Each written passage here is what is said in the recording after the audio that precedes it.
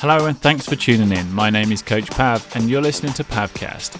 And this is my episode on why you should get bent and stretch.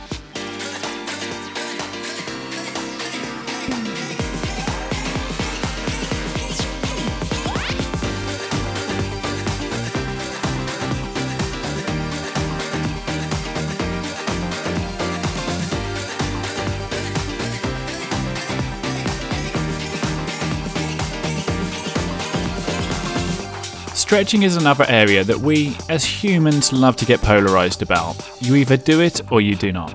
If you are familiar with the term, it's Marmite. If not, you either love it or you hate it. As a cyclist, can you benefit from a stretching routine? Funnily enough, the answer isn't a clear yes or no.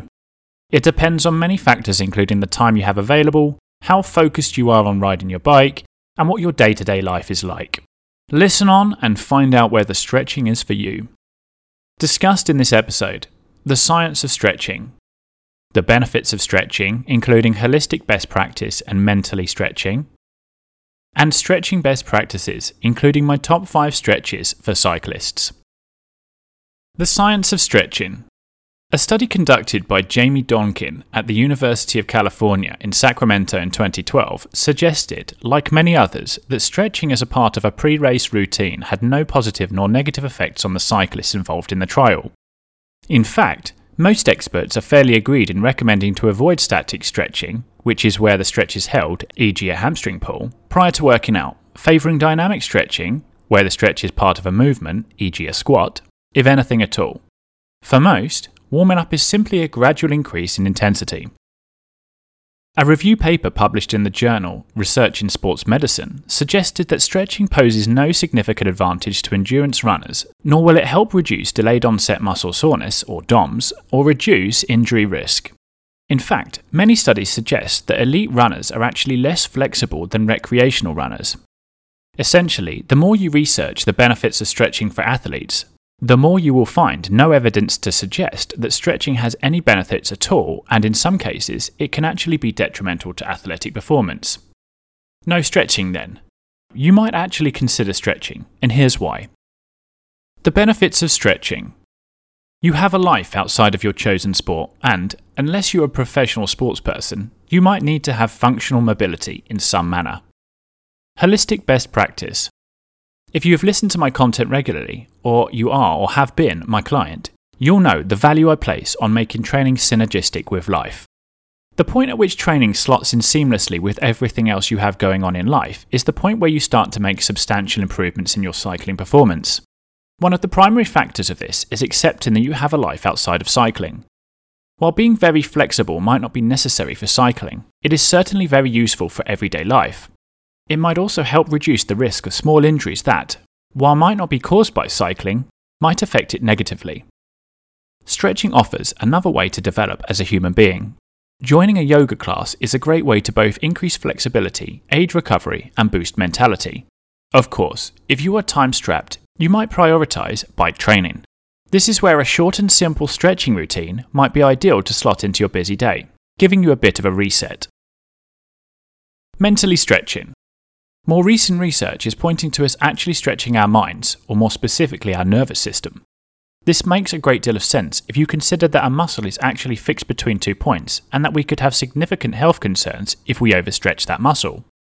In some ways, this also correlates with the central governor theory that was proposed by either Tim Noakes in 1997 or by Archibald Hill in 1924.